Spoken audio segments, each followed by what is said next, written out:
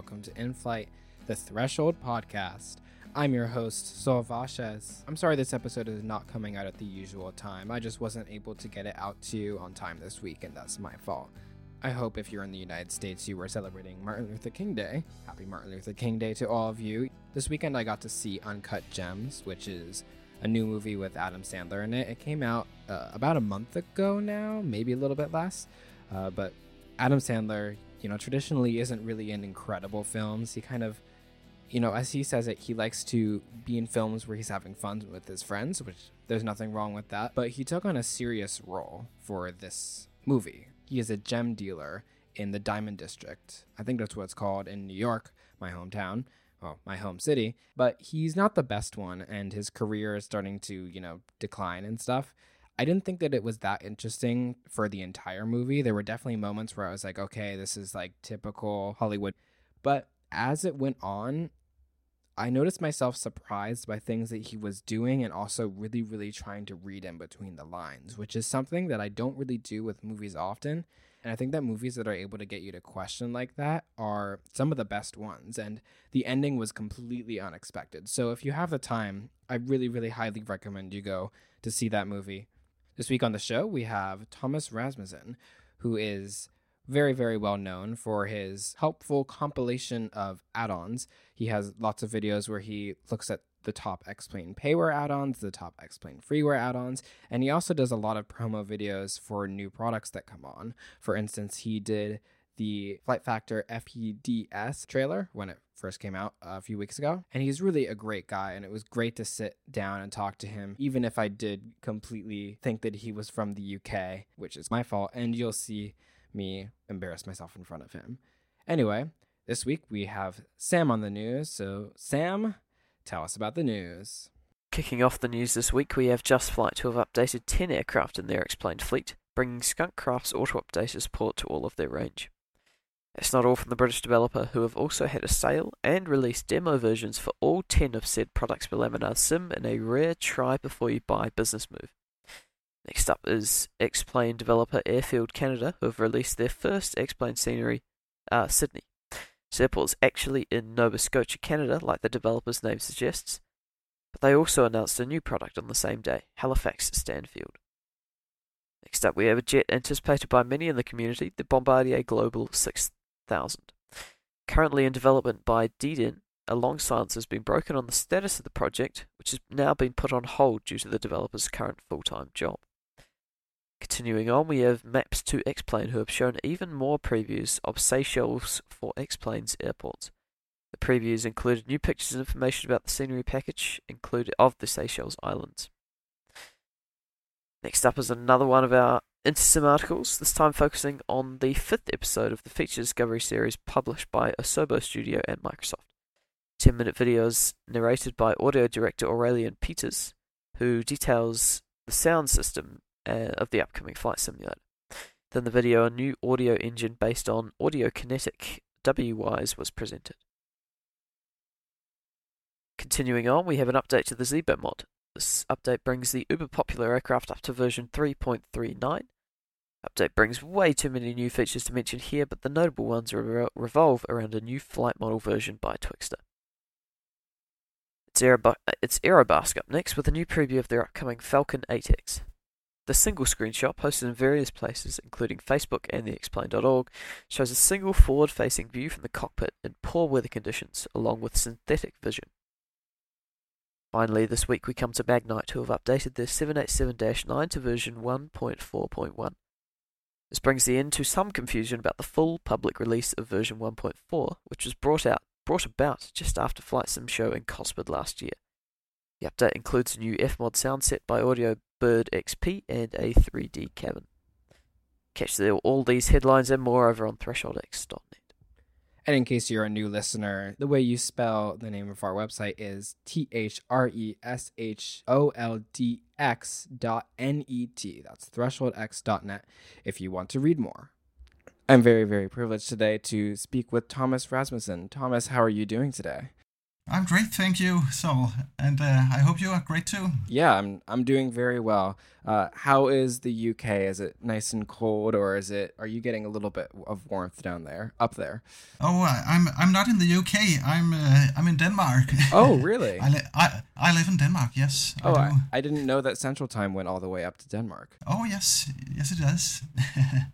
We're we have winter time now, so Everything changes. yeah. Yeah, I'm really not a fan of daylight savings time. I find it actually rather annoying. Yeah. So how has everything else been in your life? How has the YouTube life been, or just anything else? Oh, YouTube is hectic. Always hectic. A lot to do. I've been on a little pause for a couple of weeks until I released a video here last week. I've been busy, but have taken a break during Christmas and the New Year. So that's been great. It sounds like you had a pretty long process in terms of recording. Is that right? Yeah, that's right. That's right. When I make my usual promo videos, I use around 16 hours on one video, just a 2-minute video. So it's a lot of work. What ends up making it take that long? Yeah, really, both recording and also editing. I spent a lot of time on editing my videos. I'm kind of a perfectionist, so I think I didn't spend quite as much time in the beginning, but as time went on and I got better, I spent so much time editing my videos, so... So it's the perfectionist bit and also having to put a lot of content. Yeah, I think it is perfectionism that just...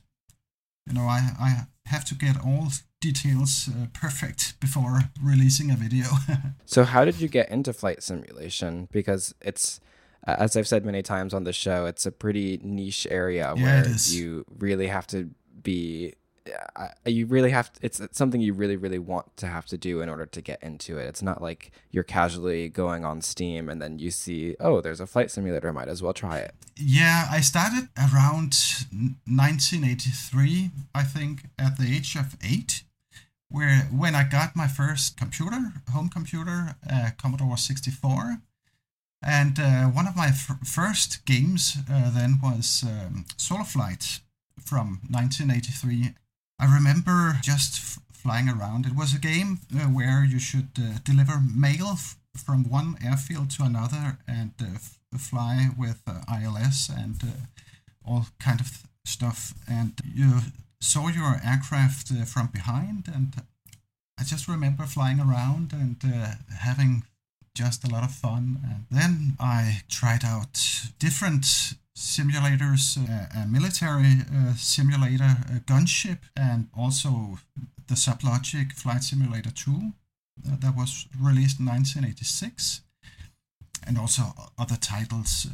But I think when I got, really interested in aviation was with the release of the movie Top Gun. 1986, I thought, wow, I just need to become a fighter pilot. And then a couple of years later, the simulator F-18 Interceptor was released on the Amiga. And I thought, wow, I really need to buy a Commodore Amiga. And I eventually did for the money I got at my confirmation at around age 14, 15 maybe.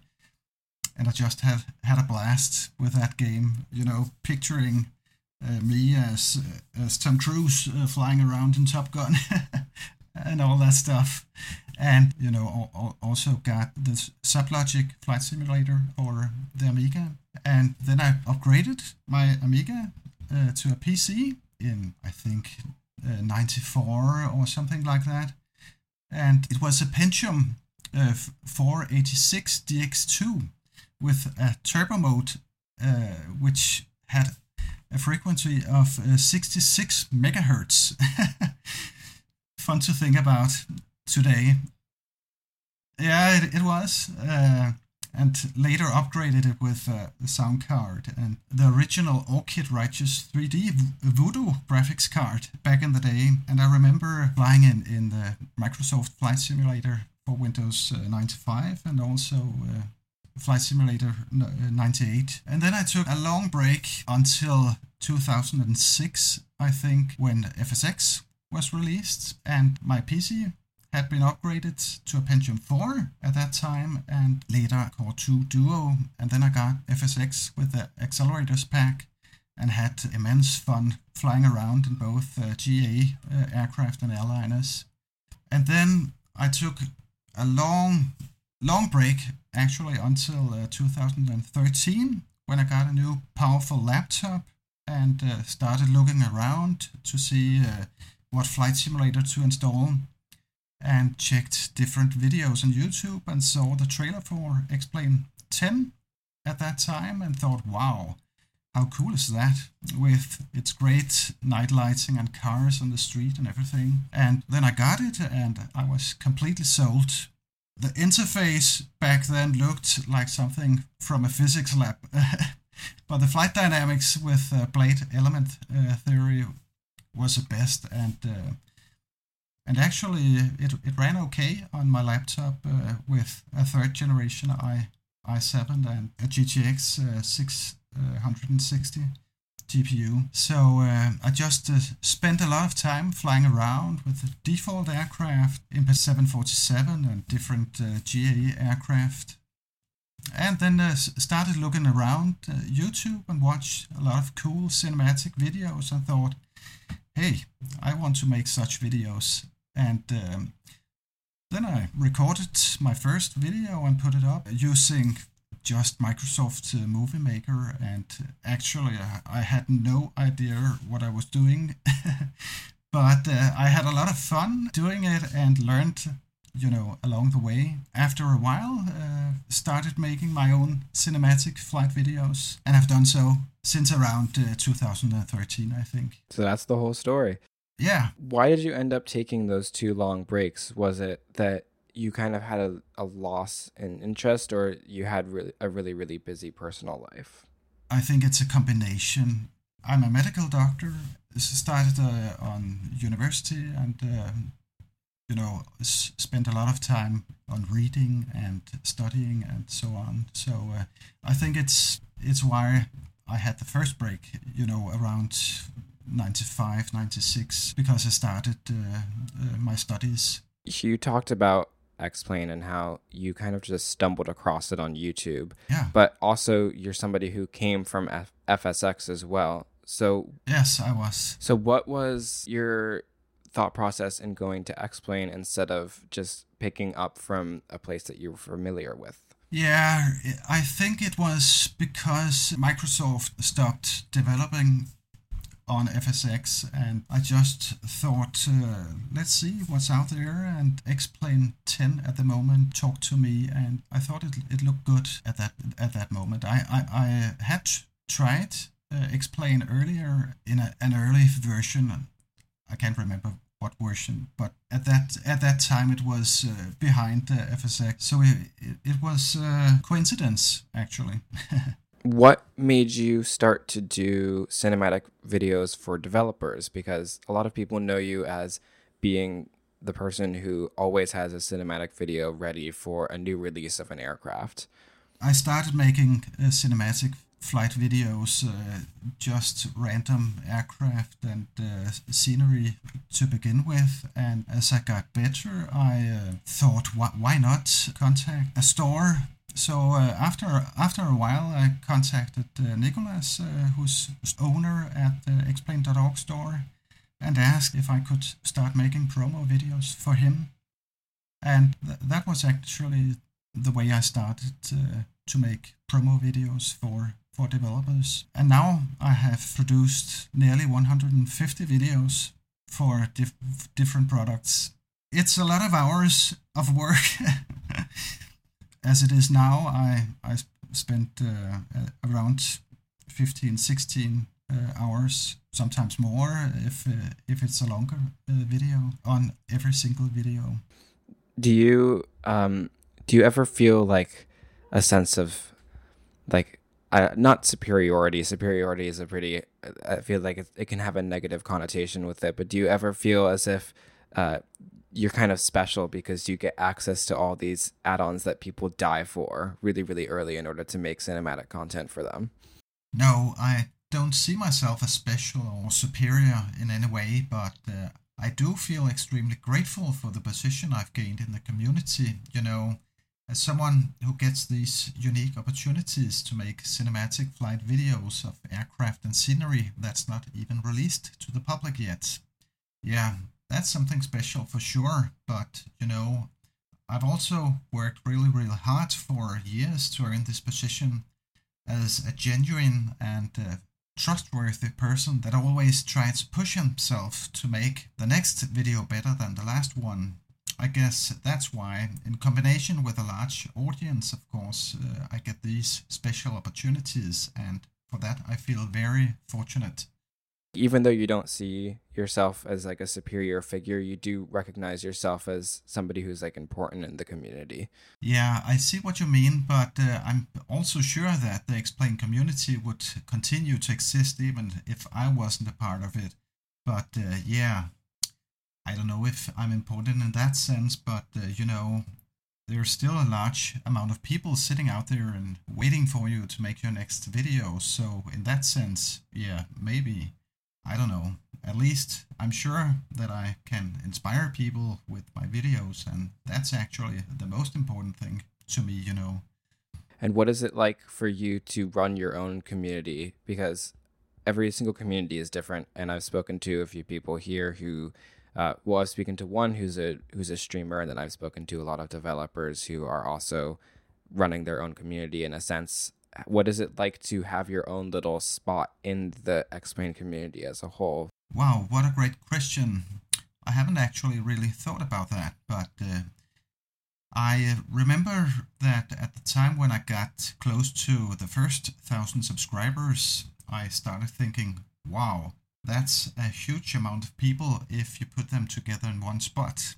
That's a lot of people watching your videos. So at that point, it honestly, yeah, provoked a tiny bit of anxiety. Thoughts like, is my next video good enough? Or did I say something stupid or whatever it may be, But along the way, I got used to the thought and eventually stopped thinking so much about it before uploading my next video. But yeah, to be honest, I'm truly and genuinely humble and extremely grateful that so many people in the Explain community are watching my videos and feel like they, learned something new and was inspired in any way, or just simply was entertained for a while. That's really what it's all about, to be able to share your passion and knowledge with so many people that share the same passion. That's just extraordinary and extremely rewarding. You spend a lot of time making these videos, and I feel like that can get a little bit tiring somehow. So how do you keep that spark going with both making videos and also developing Explain content? Because I know that a lot of streamers, the way that they make sure that they stay invigorated is that they just will not fly off stream, so that they're ready to go and that they're really, really excited to do a flight. What is your kind of I guess you could say meditation in order to make sure that you're still really, really invigorated to make content? So I've found out that I need to, really have a particular interest in the add-on that I produce the video for. I think that's key to having a high energy and to have, the energy to make another video after that and so on. So it can take a toll on the energy, and I often also have periods where I need to take a break and not make promo videos and just do something else. For example, now I haven't made a promo video since start December, I think. So I've taken 1 month off where I just had to make something different. Yeah, to want to spend all those hours on recording and editing again. So I think it's important to also give yourself a break from time to time and do something different. I try to make something different from one video to another. It's hard to keep being creative all the time. So you need a short break. Have you ever been making a video and you just don't want to make it because you feel really burnt out and you make the mistake of not giving yourself a break, or are you just really, really good with catching yourself in those moments? Oh yeah, yes, I have, and you pay the price afterwards because you use all your energy on something that maybe not has all your interest, and and then it is that you end up needing a long break. So that's what I found out, that don't say yes to everything. I get asked a lot. I get a lot of requests and also have to say no very often. And now I've decided to only say yes if it's something of my particular interest, to keep having energy to produce.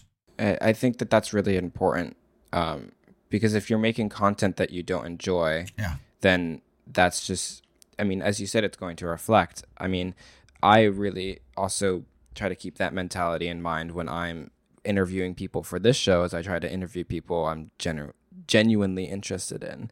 That's why I reached out to you, because I really like your videos. You're talking to a fan.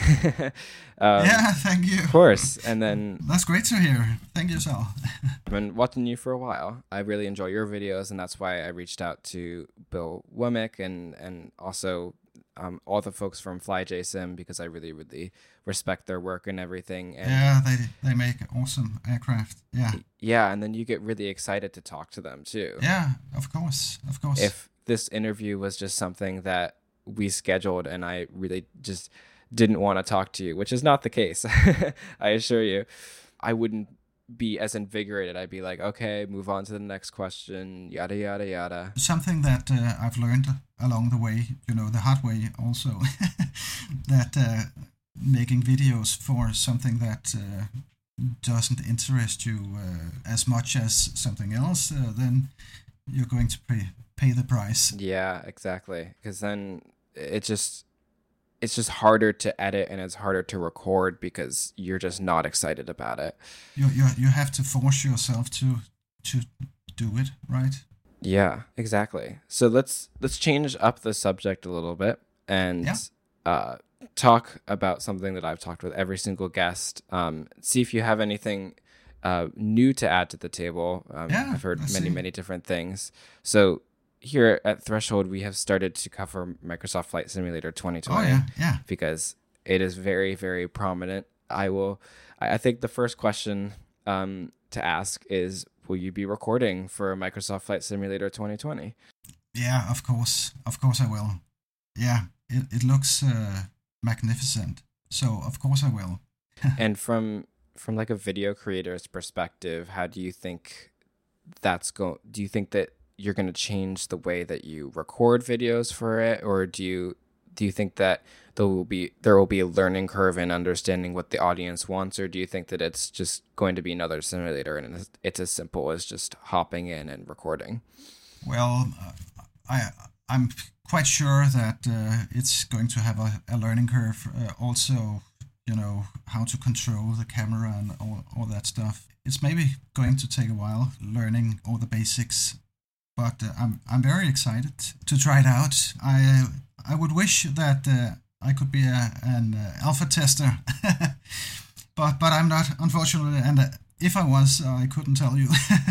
In terms of camera work, that's what you just said really, really stood out to me, because I haven't really seen anybody on YouTube or Twitch or anywhere that is able to do some of the camera work that you do. Do you just do that with the default X-Plane cameras?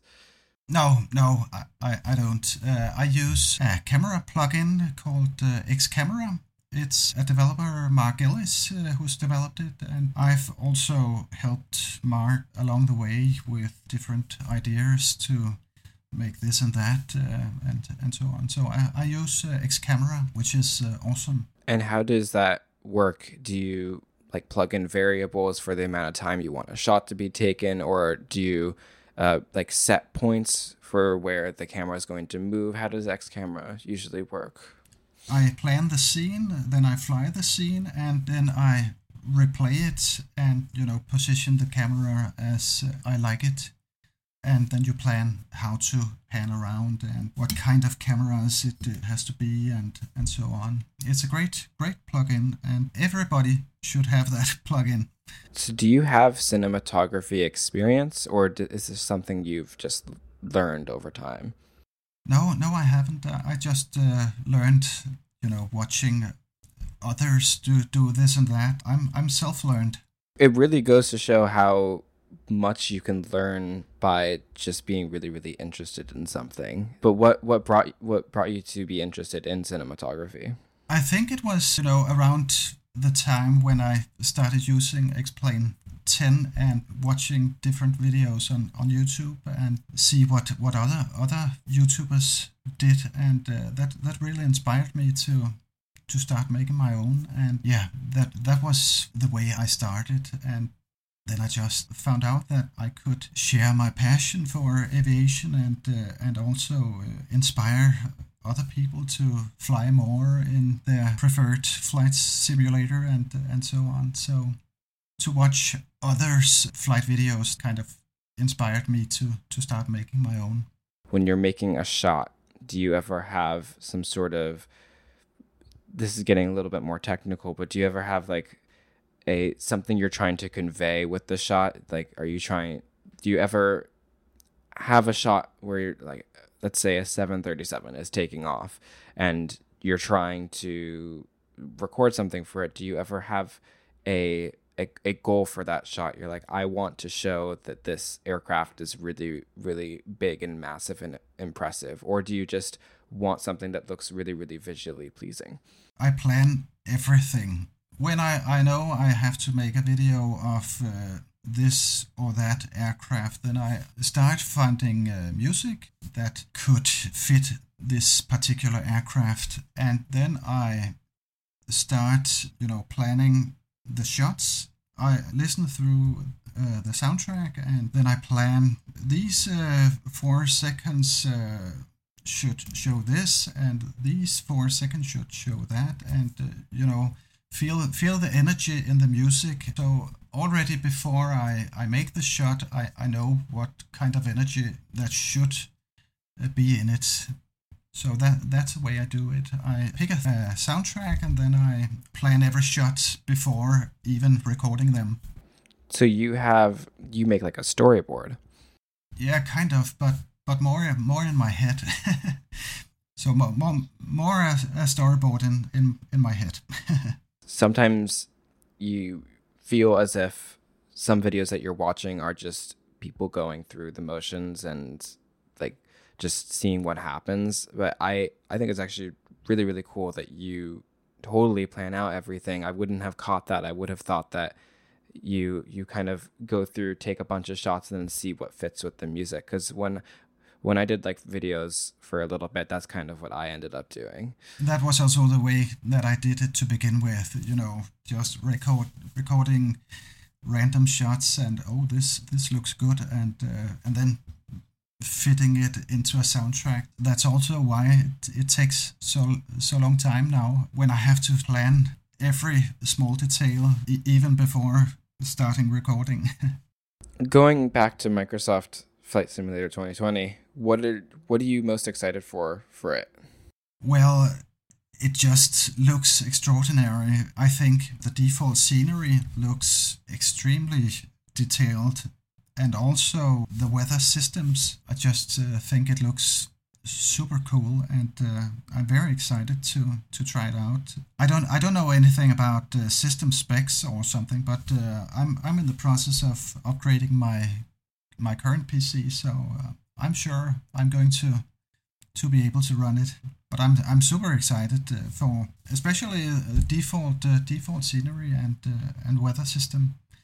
I think it looks very promising. Yeah, it looks very impressive, if I do say so myself. Yeah, it does. Yeah, it does. Is there anything else that's on your horizon that you want people to know about, like any projects that you have, side projects, or just anything else that we haven't really spoken about? Oh, I have a lot of projects on my schedule. I always have different projects. I just released a video about freeware add-ons for X-Plane 11 Part 1, so I have Part 2 in the making. Then I have an interest for retro gaming, and have also been looking back on flight simulators in the early days. The first Sublogic flight simulator on the Apple II, and then I thought, why not make the history of flight simulation on home computers? So that's one I have had on my drawing board for a very long time.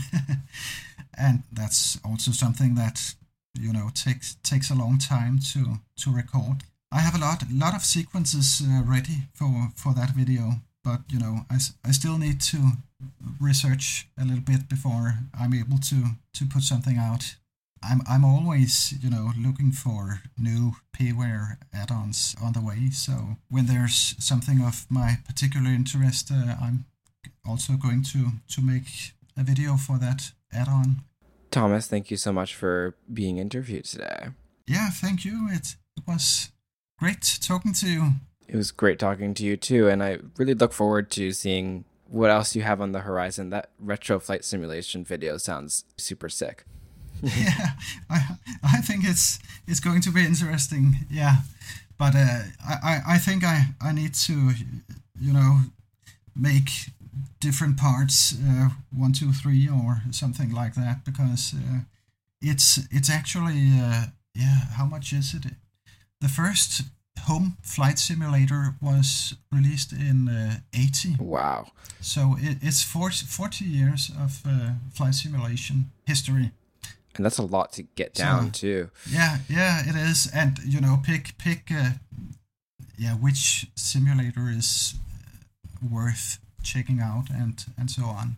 I would like to add just one more thing, and that's a huge thank you to all my subscribers and viewers of my YouTube channel, because without them I wouldn't have someone to share my passion for flight with and someone to inspire. So thank you so much. Also, a huge thanks to Nicholas from the Xplane.org store for helping me and supporting the channel through the years, and also thanks to my good friends in the YouTube community, particularly Frugal and QA Pilot, and also Flight Simmer. So thank you, everyone.